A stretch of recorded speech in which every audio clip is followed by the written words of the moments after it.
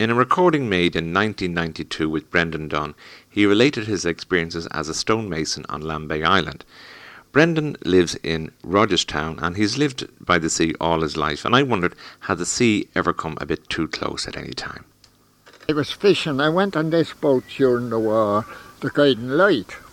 She was a small fishing boat decked with 4 of a crew, and they were doing so well, this fishing company, or this fishing family. Georgie Coe was the skipper. Lord of Mercy and George is dead. They're all dead. They were in a bar me. I don't know why I'm kept alive at all. But anyway, we used to have to go down maybe when the oil all go once, or maybe once at least a month for the get. We had no rations for her because they bought her in Northern Ireland during the war, and we had to have rations for fuel, and we'd no rations, and we used to go down there for diet. And this particular time we were down, we left about 12 o'clock at night, and we were tied up alongside a coal boat, and that hatch us off, and we were level with it, it was a grand night. And God, we nearly took a ton of coal off it. We threw it in the hole, bring home. You couldn't get coal or anything. So we were motoring away. George, he'd say, "Oh, follow that light." He says, "There's one of the Kilkeel boats going up to Dublin, up to fish." And we're following this fucking light. The compass was out of order. I think when we thought we were going south, we were going north. At Georgie, that was going for about 12. It must have been about 4 o'clock in the morning. So we should see the lights of the Rocket Bill by now. There was no sign of any lights, so we started to sound the water, see what depth there was under us. We couldn't get the bottom. So we steamed in for it was about 4 in the morning. But then anyway, we steamed in, and we got for a couple of hours, and then we went off again. And the next thing we saw land. I don't know what time it was, and the next day, and we went into. We saw a little bit of a cove or some kind of a harbour way in, and we went into it, and nice and easy because we didn't know where we were.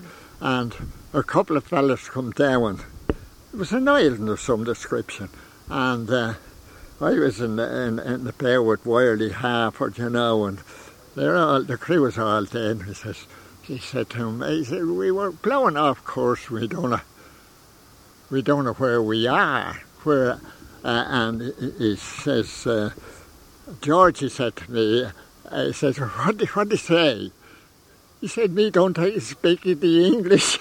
John Christ, says George. I was only just a condom, But we were up in the Outer Hebrides just sometime the next evening. I said, don't be talking. Every time we went out, we'd have to be towed in, or the Air Force would be after us in the cliff. The boat was rotten, and the gear was rotten. And I was in her 7 months, and I only earned 23 shillings for 7 months. We only shared one week. It was a real bad week, and that particular day we were out. We went out for a couple of weeks after because she nearly sunk. We went out with the chops. It was a bad day, and we didn't go out deep. We went away down under the islands at Skerries, and we made a ring. It was ringing we were doing, and we were lucky we weren't out deep. But Wirely said to me when we were out and throwing out the nets, and we were just hauling them in the ring, and they went down to see it's the kettle boiling. So I went down, the frickin' everything was the water was slashing up and down, the fish boxes rooting around. So I got to come back. She says, it's just full of water. So I said, all the way down the head. Jesus. We got her into Skerries. And we said, into Skerries, she sunk. in the harbour. So we were fortunate there, cogging her up there to get her out again. So we never, when we'd have the fish nearly in the ring, just maybe be lifting it up, surely to God, the old engine would stop. Fish would all swim out, and that was the end of it. And what was ringing? How did you tell us about that? You put down a mark, or there was a big net, you see, and there was ropes each side of it, and you went around the big ring with this net. You know, there were sinkers on it to go down to the bottom, and they went around the big ring like that, and away back into the marker again. They had a flag on it, and then they winched the whole thing. There was a big bag on it for to catch the fish. Anything within that big ring, you'd catch it. Lovely. That's the way the fish... Oh, that was after... used to be hooking before that. Used to hook the fish, long lines. Just long line. Yeah. Then they come into this with a better way, the ringing, the smaller boats then, and the bigger steamboats used to do the trawl. But that's what they call the ringing. Even though you're only about 30 odd years here in Rogerstown, you lived in Rush at the harbour. But it's only about a couple of miles or so away from here. That's all. Well, even as a child, what were your early memories of Rogerstown here itself? I mean, what was in Rogerstown? Well, Rogerstown here was... The soldiers used to be down there in the Mash, just down there, the other side of the harbour. There's a low line. There's cattle on it now, very low lying, and rushes on it. Call that the marsh. And the soldiers had their camps there, the British Army, and they used to swim the horses across there, training to be on the horses, some of them holding on to their tails and all, back and forth across the river, you know. And this was, at that time or before it was... This was a real smuggler's. Then all the way up the estuary up there. There's crosses built in the wall. There's a big cross built in the wall up there at the Mash, the other side of them. That was what do you call him? A custom man that the smuggler shot. You see that? They used to go way up to Broad River, but the Broad Meadow. Way up Rogerstown, but it's all filled in now with the dump, you know. And but the British Army that was only a temporary camp. There were tents. Ah, yeah. On the little pier itself, there is a building. It's like a big store. What was that? Is that just a storehouse? In my time, it was a coal carry. He was a big landowner, and he had a shop up in the town. Robert Carey, he owned that pier. Revelstoke owns it now, and he brought in the coal boats from England, Lonsdale and them. Boats only about 200 tons, you know, coal for the coal, and he had tracks and trolleys and all up on big steel. They were only taken down a year or two ago, and they filled they put they'd run the trolley loads of coal into the coal yard. The coal yard was 2-storey. They had a doorway and that, and they just dumped it into the coal. That was coal store. But before his time, I think it was something else. The historians would tell you it was built for some kind of a... You remember those coal ships yourself? Oh, yes. It's only 200 ton. What kind of length would they be? It seems such a very small estuary here for ships to be going up and down. Oh, well, it was fairly... Those ships used to keep it open then, with coming up and down with their propellers and all. It's all silted in now.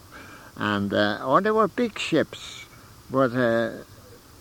They always had to have a pilot who was here to take them in, you know, because the bar used to shift, or shifting sand here, you know. Oh, yes. And they'd have to put markers down then the day before the pilot. The pilot would have to do that, you know. And I don't know, it's always I remember them well. And before that, there used to be huge schooners used to come in. But because I remember my father talking about a big schooner that was in, and this sailor was wrapping up, and I can't remember the term he made, wrapping up the it was away out in the bowsprit, wrapping up the sails and all. And there was an old farmer here, but you think when he was fond of the soap, Pat Jones was his name, father of all the Joneses, Kit Jones and all them, and he knew more about the sea and about the ports in the world than any sailor. And he was never, his father used to laugh, he says he was never as far as land bay, never mind anything else. And this sailor was tying up the sails way out in the jib and all. And he asked him, "Did you ever see a ship like this before?" You know. He says, "I did," he says, "but I never saw a man," and I can't remember the term he made, wrapping up what you call it, where something else should have been anyway, the jib where some other sail should be. And he got a right level. Your man knew more about the sailing ships than the sailors themselves. And he was a landlubber. He was a farmer. But he had a great joke about him. Pat Jones, his name. He was a hard case. Do you remember the Palmers in Kinua now? I worked over there. I slated the roof for Colonel Palmer, and was the wash house. It wasn't the main. It was house. Oh, it's a good few years ago. Worked over there, and he was telling me, he told me about his estate in Oswestry in North Wales. He had another estate there. Of course, he was Colonel Palmer in England. He was in the English Army. He was a colonel.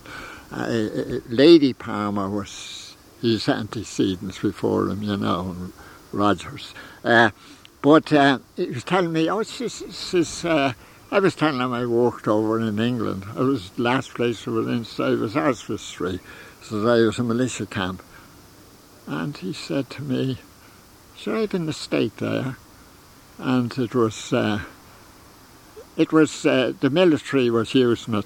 I said, "God," says, I said, "that's where the militia camp where the soldiers, or where they were calling them up and training them in the tarmac." Says, "I was working on that."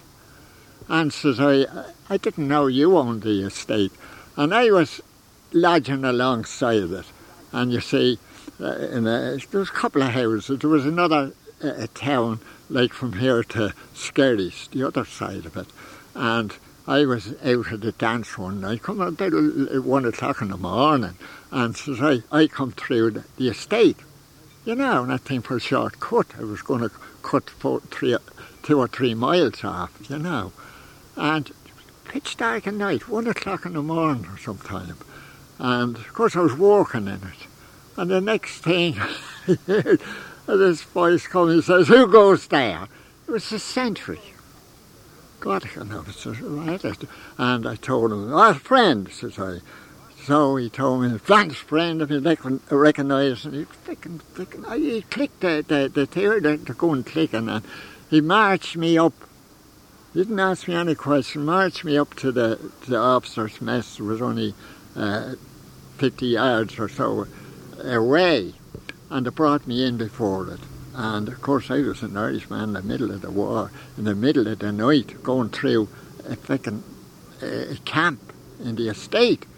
I was lucky now when I think of it after, you know, because they questioned me up and down and down and up. And I told them I was lodging here, lounging in the house, told them. And so I'm working on the estate here in the camp here, in the militia camp. And they asked me then, "What's your number?" See, we had a number, you know. So, and I was able to give them a number, and that was all right. They explained everything. So let me go. I got to. Ending another programme there for us was Brendan Dunne, in a recording made in 1992 in April. My thanks this week goes to David Parks, Francie Rogan, Michael Hall for his poetry, and of course Brendan Dunne. This is Jim Hawkins saying goodbye till next week.